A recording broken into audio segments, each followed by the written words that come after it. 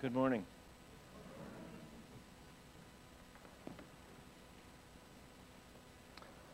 Let's begin with a word of prayer. Once more, Father, we thank you for the joy that is ours to come together and to sing, to lift our voices together, to worship you and praise you and express our love for you. Thank you so much. Now we continue to worship you as we give careful attention to the proclamation of your word.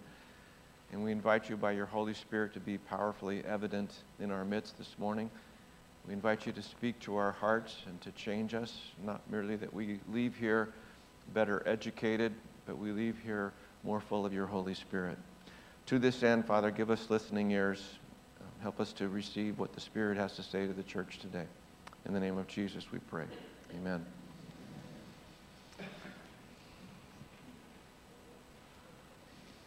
There's a guy by the name of Gene Carl, and he's a former Mormon. Now he's a blogger and a podcaster. He wrote this interesting article. Bear with me. Before moving to Idaho, I knew next to nothing about the Mormon church. All I really knew about Mormons was that they had temples with a golden angel named Moroni on top. The Book of Mormon was one of their holy books. Family was important to them. They spent a lot of time and effort on bringing new people into the faith. I was aware of the fact that the LDS Church focused heavily on missionary efforts, but I had no idea that some people in the church would pretend to be your friend so you would join. Nor did I believe some of my family members when they tried to convince me of it. I later found out that a lot of LDS people only care about you if you're either a member or interested in becoming one. At any rate, even if all of it was not sincere, the way people in the church treated me made me feel truly accepted for the very first time in my life. What I had heard about the doctrine of the church up to that point sounded Christian. It wasn't until I was preparing for my mission that I learned that the church goes to great lengths to control what investigators and new members learn about the church, and that some doctrines are intentionally not talked about until years after someone has been a member of the church. On my mission, I was even taught to deny some of the doctrine that might turn people away from the church, including the doctrine that following all the rules of the church will enable a person to be a god in the afterlife, and that the God the LDS Church serves is taught to have once been a man who achieved godhood by following all the rules of his God, despite how well documented it is in the church that it believes that, and that it's contained and canonized in works such as the Doctrines and Covenants. I tried to convert one of my uncles by way of letters, and he was having none of it, and sent me a long letter on the true origin of the Book of Abraham, one of the church's holy texts, which is not as holy or inspired as the church claimed it to be. New information on the Book of Abraham rocked my faith in the church in a big way. The short of it is that the church claimed Smith translated an ancient scroll into the Book of Abraham. But later the scroll was translated by an Egyptologist, and it was discovered that it had exactly diddly and squat to do with anything Joseph Smith said it was about, and that it was just a common Egyptian burial text. One of the biggest things that bothered me from the time I joined the church was that the church stressed that the biggest thing is to have a testimony of the church, which is to have a spiritual witness that it's true. I had never had a spiritual experience, and I would call a spiritual witness that the church was true. And when asked about it, I was told the Spirit didn't tell me it was true because I already knew it, but that did not even remotely satisfy me. Before, during, and after my mission, I wondered why I was the only one who didn't receive a spiritual witness of the church. I later decided that no one ever receives a spiritual witness of the church, but doesn't want to be the only one who hasn't. So they pretend that they have, like everyone else does, just like the story of the emperor with no clothes. The common saying in the church about testimony is, a testimony is gained in the bearing of it, which is basically fake it until you make it approach, or in other words, if you tell yourself a lie long enough, you will eventually believe the lie is true. One of my good friends is a Mormon. I've tried talking with him. He's very open to talking about his faith. I tried to question some of the false teaching of the LDS Church. And when I bring these subjects up, he's quite surprised that the LDS Church teaches that. And so he doesn't have any idea what I'm talking about, like the fact that they believe their God was once a man and that you can become a god if you follow all of the rules. Like I said, he's open to talk about it. He just doesn't know what the church believes. And so it leaves me to ask, well, if you don't know what the church believes, then why would you join? I think a lot of people join the LDS Church because they have this sense of community, a sense of belonging, a sense of being accepted and included. Well, besides that, he met a Mormon girl and he wanted to please her. But the real thing that draws people into the Mormon Church is that sense of acceptance, that sense of belongingness, to the need to be received. You remember that TV show, the comedy TV show Cheers? You know, and Cheers is a bar that everybody goes to hang out because it's a place to feel accepted. And so the song that goes with Cheers is, sometimes you want to go where everybody knows your name. They're always glad you came. You want to be where you can see our troubles are all the same. You want to go where everybody knows your name. Why do people go to bars? It's not to drink. It's way less expensive to drink at home. But people go to bars for a sense of belonging, for a sense of being accepted how they are. People go for this need to be included, to be received. A similar example might be, why do people join gangs? You know, a gang is a group of people that get together and they usually have some commonality, and they're almost always involved in some competition with other gangs. And many gangs often are linked to crime and drug trafficking and theft. But the main reason that people join gangs is this very same reason. There's a need to be accepted, a need to feel included, a need to be received, a need to belong.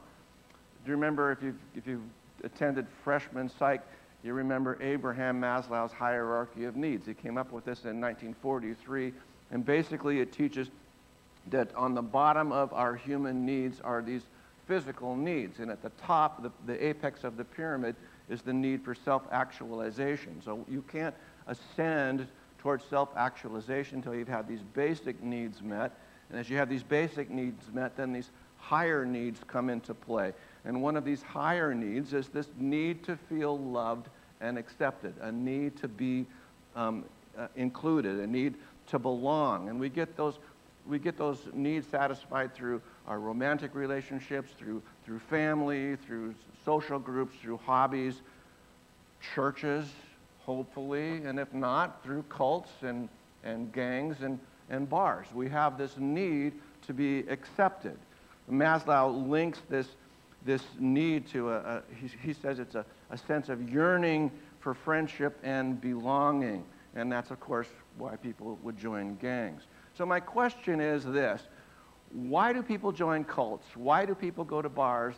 Why do people join gangs? And the answer is because of this need to feel accepted, the need to be included, the need to be received, which coincidentally is exactly what the church is supposed to be doing, but doesn't do a very good job of it. And when the church doesn't offer koinonia, when the church is not offering this fellowship, this unity, this sense of belonging, this sense of reception, then the world will look elsewhere for it. So how pathetic then that we come down to the point where the church is trying to imitate the world, trying to imitate the actions and the inclusions of gangs and bars and cults. I'd like you to take your Bible and turn with me where we left off last week. Today we're in Romans chapter 15, verse 1, if you'll turn there. We've been studying the past several weeks the freedom that we have as Christians, the freedom, the liberty we have to do anything that we feel that our spirit-led conscience permits us to. We're not subject to laws, we're not subject to rules, and we're not doing these things to earn God's favor or reception. We obey God because it pleases Him to do so. We obey God because He loves us. He has extended His favor towards us.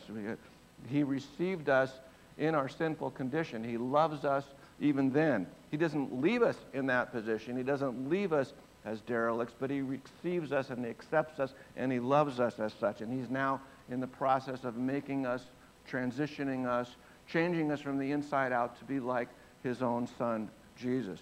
And so, while we are free to do anything we like, Paul encourages us to voluntarily give up some of those freedoms or yield some of those freedoms and liberties for other Christians, both for those that are more liberated or more mature than ourselves, and also those who are less liberated or less mature than ourselves, for the sake of not causing offense. We don't want to trip people up by our freedoms and cause them to sin.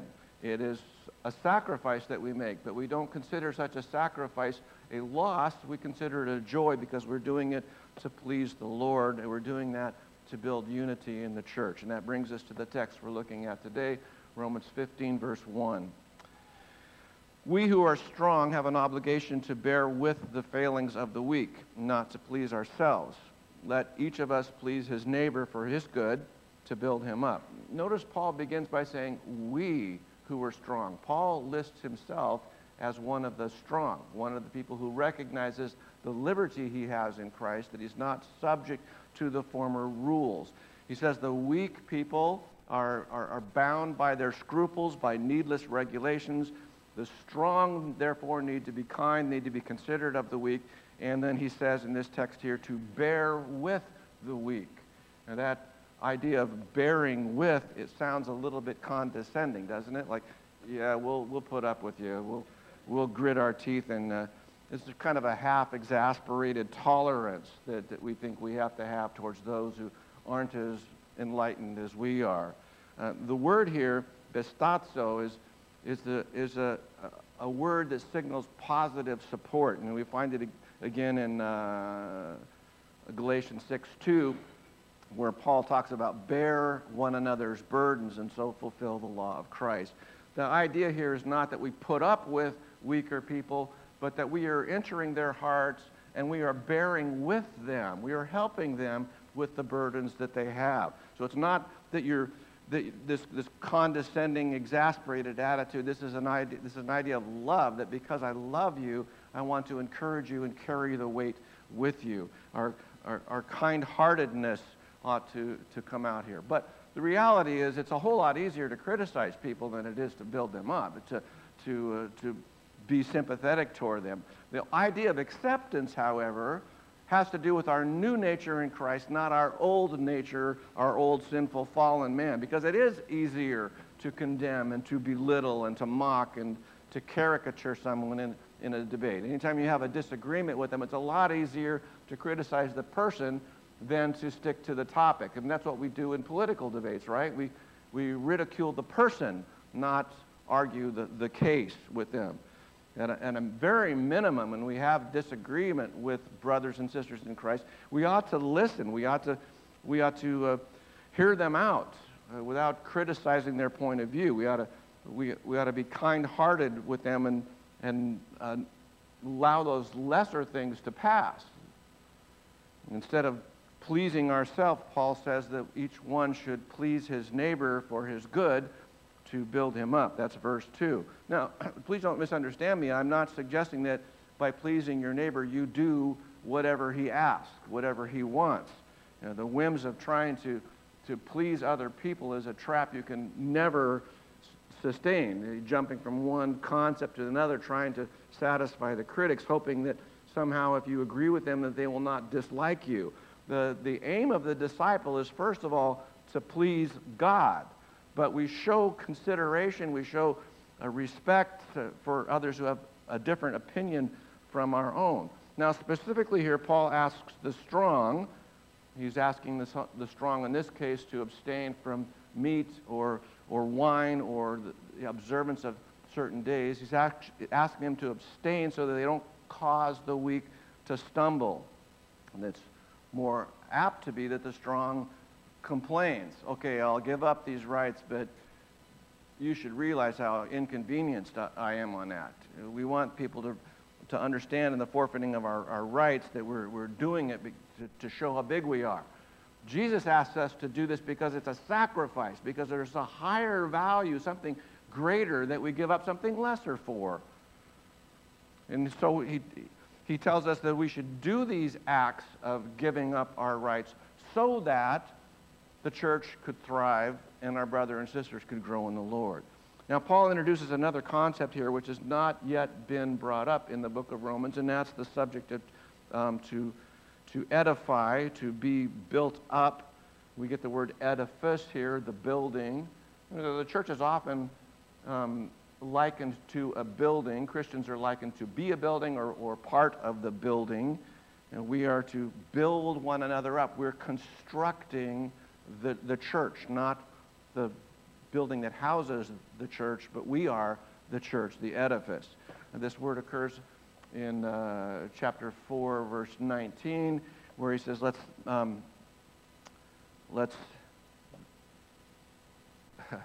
therefore make every effort. I can't quite get it. Let's therefore make every effort that leads to peace and mutual edification. So he's using that same word, edifice, edification, build up. Each of us should do this building up to please others, not ourselves. Of course, there's a negative side, of course, to building up, right? And we understand we ought to be building our brothers up. We ought to be building the church up, but it's so much easier to tear down. That's the negative side. We can either build up or we can tear down. And unfortunately, a lot of Christianity looks more like tearing down than it does building up. We fight over things that aren't important. We destroy the work of God for the sake of food, Paul says in 14:20. Another way we tear down rather than build up is when we insist upon our own rights and our own pleasures because we're not thinking about other people, we're just thinking about what we want. And the verse we're looking at, verse 2, says we should each please our neighbor for his good so that we're building him up. You know, churches divide over the stupidest things. There's always the proverbial, the church splits over the carpet or the drapes, right? Literally, a church I know of split because they couldn't decide where on the platform to place the piano. That makes sense. There was another congregation. Actually, there were two congregations. They were in a small community and not far away from each other. And they thought, here we have two churches that are struggling to survive. It would make far more sense if we federated, if we merged the church so that we could become united, larger, and more effective rather than two struggling churches. And that was a great idea, except that in the process of merging the two churches, they had an insurmountable problem, and that had to do with how to recite the Lord's Prayer. One group preferred, forgive us our trespasses, and the other one preferred, forgive us our debts. And they couldn't harmonize whether it was forgive our trespasses or forgive our debts. And so the local newspaper reported, one church went back to its trespasses while the other church returned to its debts.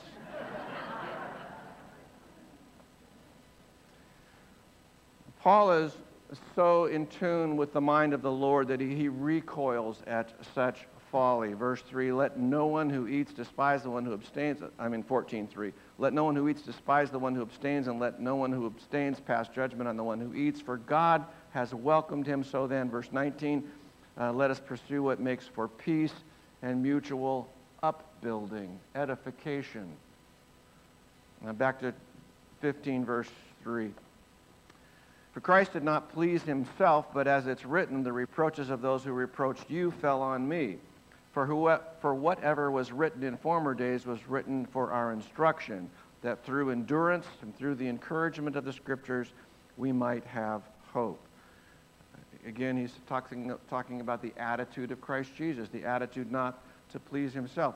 In his letter to the church in Philippi, Paul wrote that Jesus, during his incarnation, although he existed in the form of God, did not regard equality with God a thing to be grasped, but emptied himself, taking the form of a bondservant, and being made in likeness of men, and being found in the appearance as a man, he humbled himself and became obedient to the point of death, even to the death on the cross. And I want you to listen carefully to that, because what is the primary motivation of Jesus? The primary motivation for Jesus to go to the cross was to please his Father and to accomplish his Father's will. And that is evident in all of the Gospels. Jesus told the 12, my food is to do the will of him who sent me and to accomplish his work. To the people, the multitude that were gathered near Capernaum, he said, I have come down from heaven not to do my own will, but to do the will of him who sent me. We might have expected at this point, Paul, to say that Jesus did this not to please himself, but to please us. But he doesn't say that. He says he does this to please the Father. Jesus endures mistreatment. He endures the abuse. He endures the crucifixion. The Gospels talk a lot more about the mockery of the people, the reproaches of the people, than the actual physical crucifixion. But the thing that Jesus recoiled from was that he would be the object of God's wrath. Nevertheless, he did this for our sake in obedience to the Father. Now you have to understand that Jesus certainly had the ability at any time to stop the process. He had the ability to end all of the insults and reproaches. John Chrysostom said he had the power not to suffer what he suffered. If he wished, he could have ended it at any time. But Jesus does this because he's willing to submit his pleasures, his wills, his preferences to the will of the Father. Verse 4 says, whatever was written in earlier times, well, that obviously refers to the Old Testament. Paul is saying all the things that were written before are recorded for our instruction so that we could learn. Now, they're obviously written to the group that was in existence at that time. These are personal letters from someone to someone, and they were written specifically to those people that they're addressed to. But Paul is saying that they have intent for all of us. We can learn from that. We can grow through that. In Corinthians, I can't quite see it. Paul says he's talking about the things that happened to the Jewish people during the Exodus, during Moses' time. He says all these things happened to them as examples to us, that we should not crave the things that they craved for. These things happened as an example that were written for our instruction, on whom the end of the ages has come. So the Scripture was written to an original group of people, but it directly has application to us. We learn from what was written down for us. We learn about who God is. We learn about what God wants. We learn about what God is like. We learn about what God expects from us. We learn how we can worship God. There's much to learn from the Old Testament reading. Verse 5. May the God of endurance and encouragement grant you to live in such harmony with one another in accord with Christ Jesus, that together you may with one voice glorify the God and Father of our Lord Jesus Christ.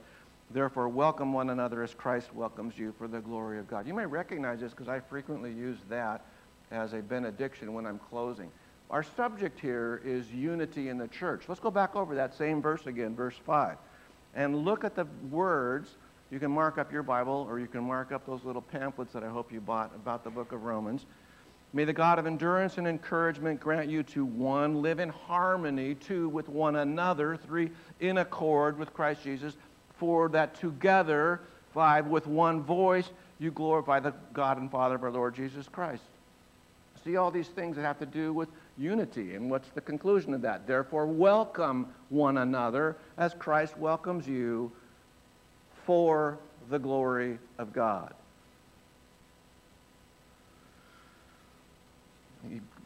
Paul then goes on to,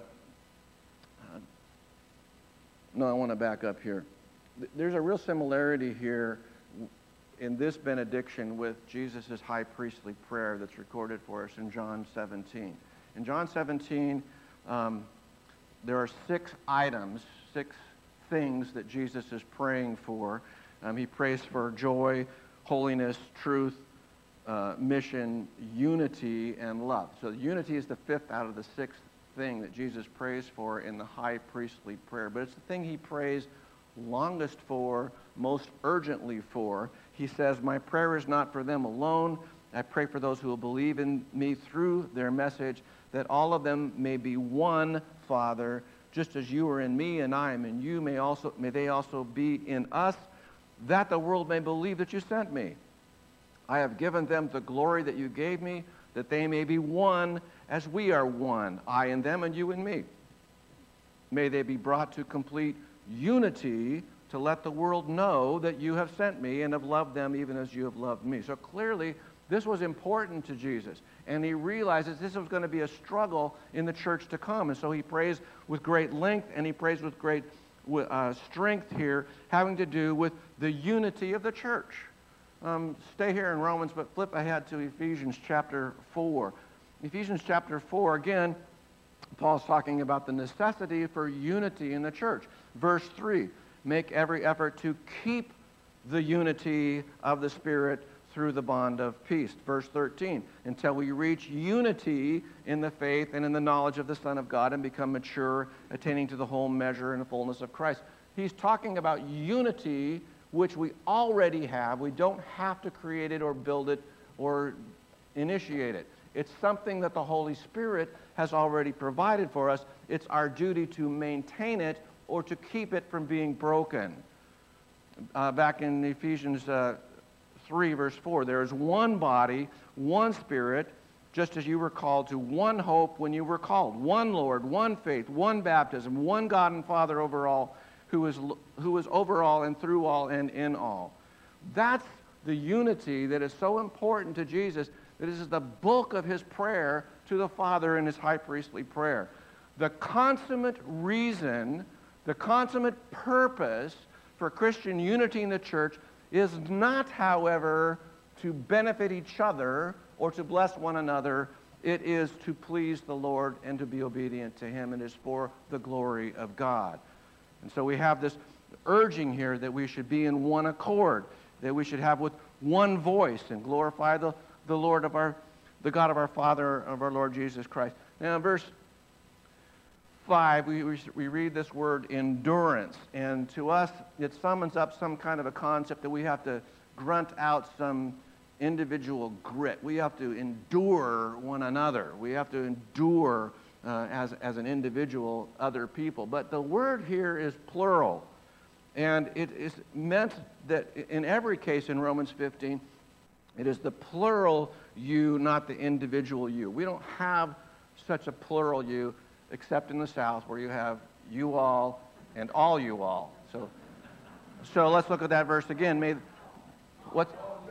All y'all and all you all, but we don't all hear all y'all.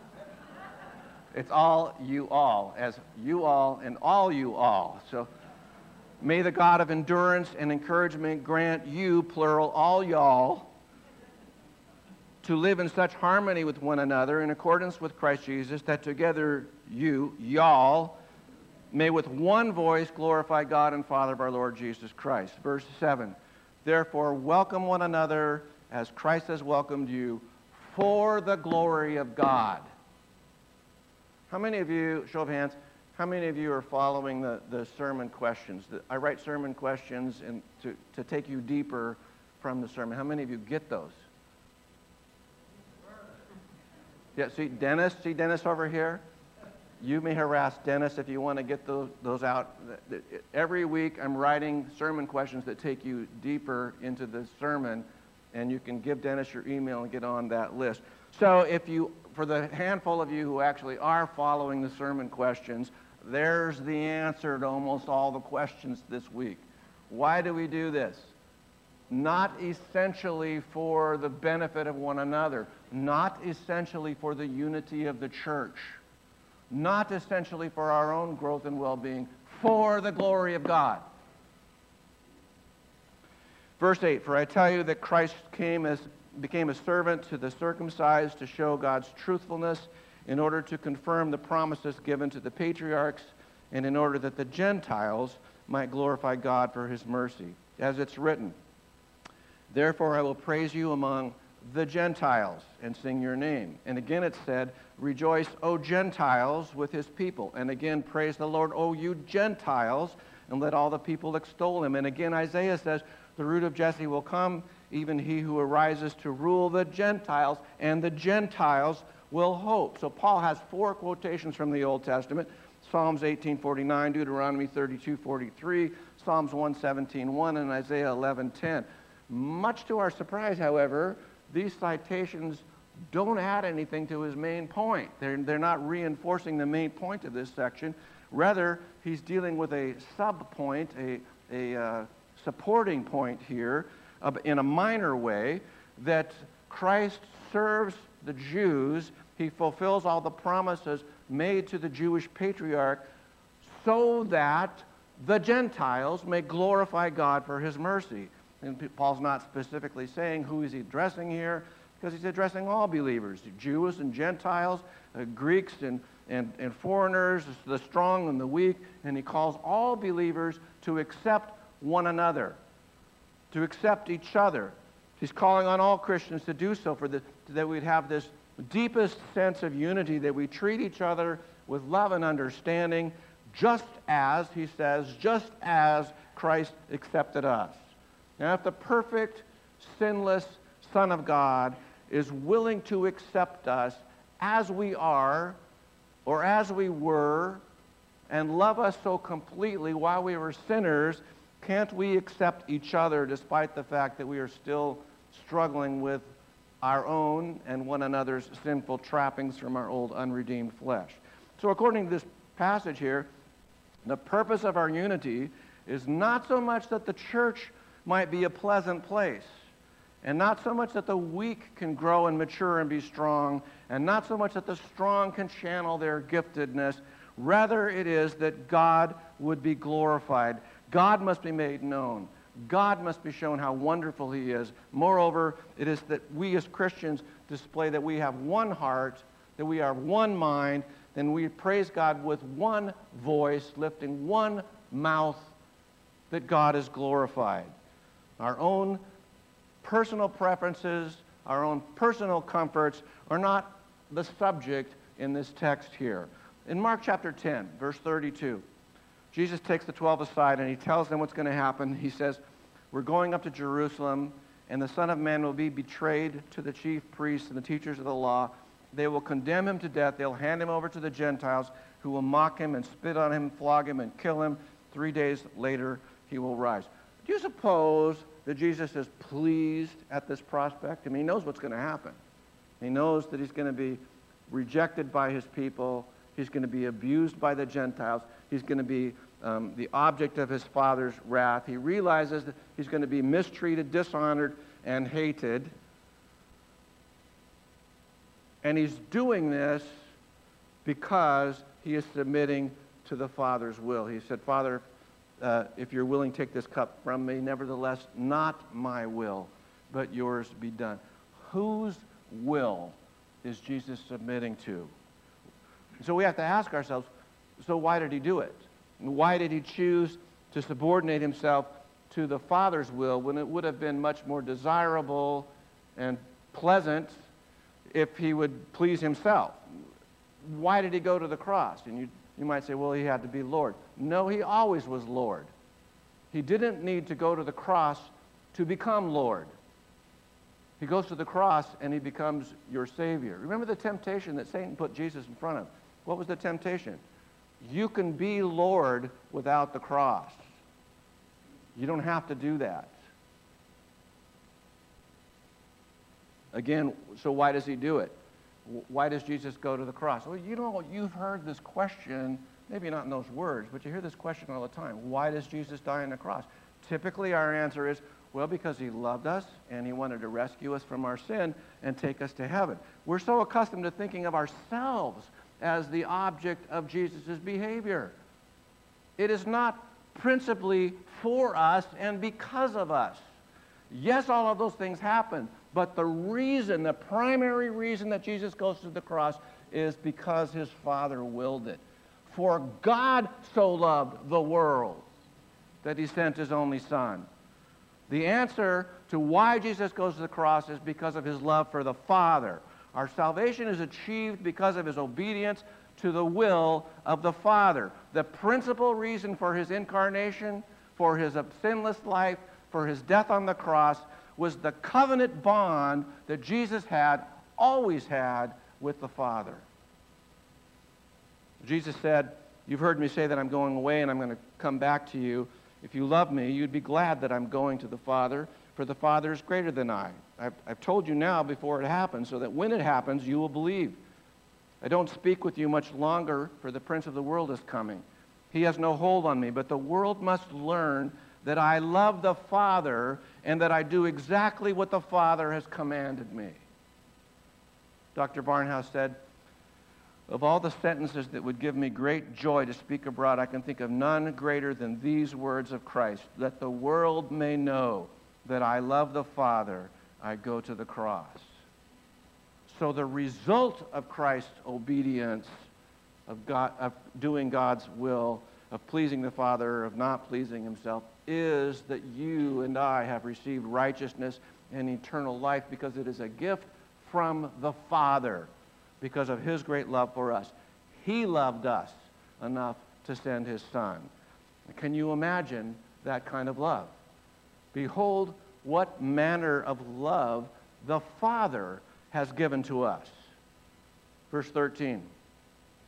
Here's another one of these benedictions. It's also a prayer. May the God of hope fill you with all joy and peace in believing, so that by the power of the Holy Spirit you may abound in hope.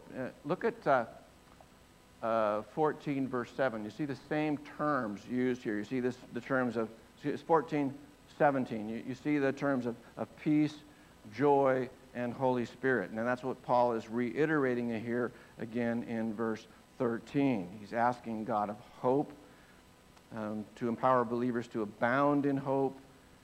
You know, the Christian is hopeful because Jesus has conquered death. We can therefore hope in all kinds of different circumstances. We can have hope when we have cancer.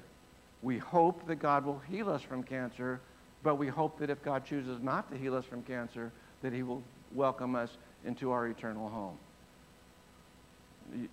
You may be struggling with singleness, and you hope that God would send a mate to you, someone who's loving and caring. You hope that God will do this, but you may also hope that if he doesn't, that God will provide family through the church, that God will provide for you so you should continue to have hope.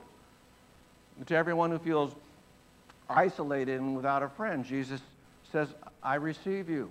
I welcome you. If you feel worthless, Jesus says, I respect you. If you never had a father who said, I love you, Jesus calls you, and he calls you his beloved. If you've never tasted this unconditional love, this acceptance, this reception, this from Jesus, Jesus invites you, come unto me.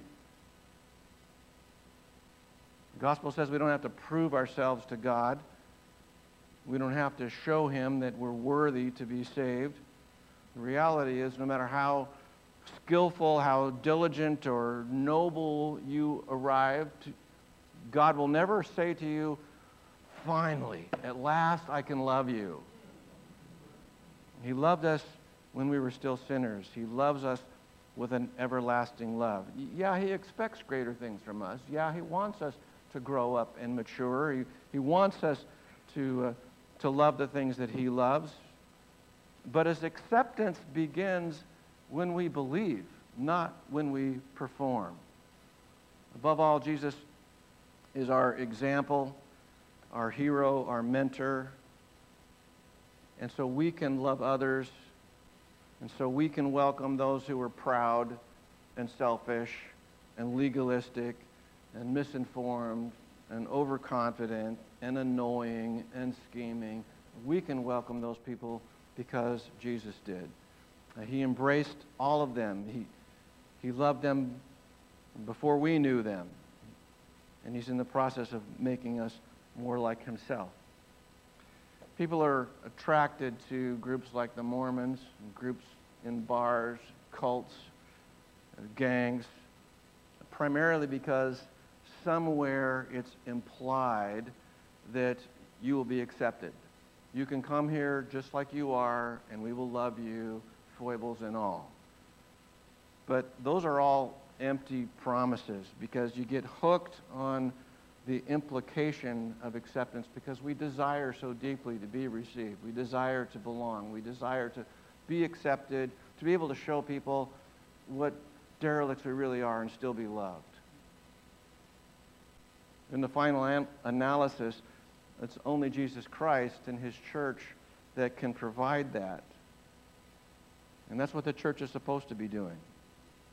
At least, that's what's supposed to happen. Let's pray.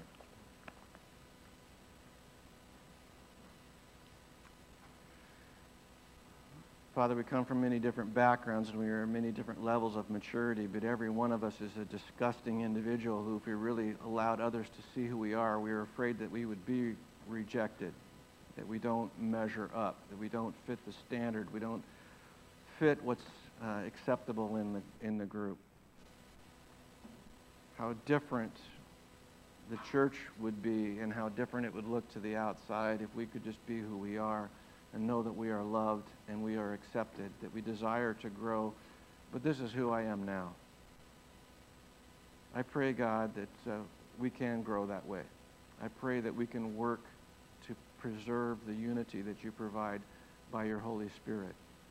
I pray that our testimony in this community would grow because people would be marveling at what great love we have for one another. We don't have to imitate the artificial acceptance that we find in cults and clubs and bars, gangs. Now this is the real thing right here. I pray that you will grow your church on this and that our testimony would be what a great God we have and that we would declare your glory. Because I know this is your will, I pray it in the powerful name of your Son, Jesus. Amen. Amazed in the presence.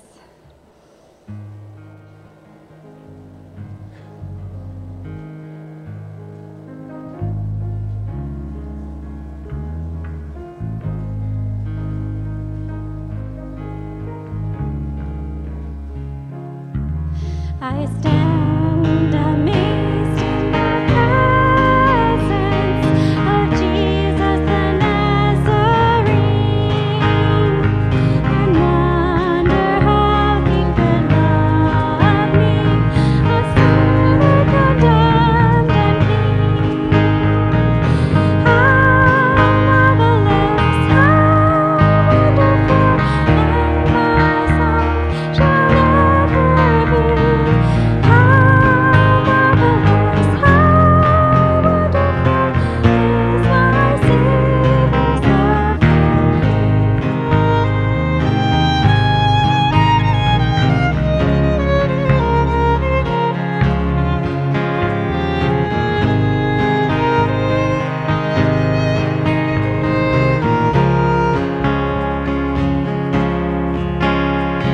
He took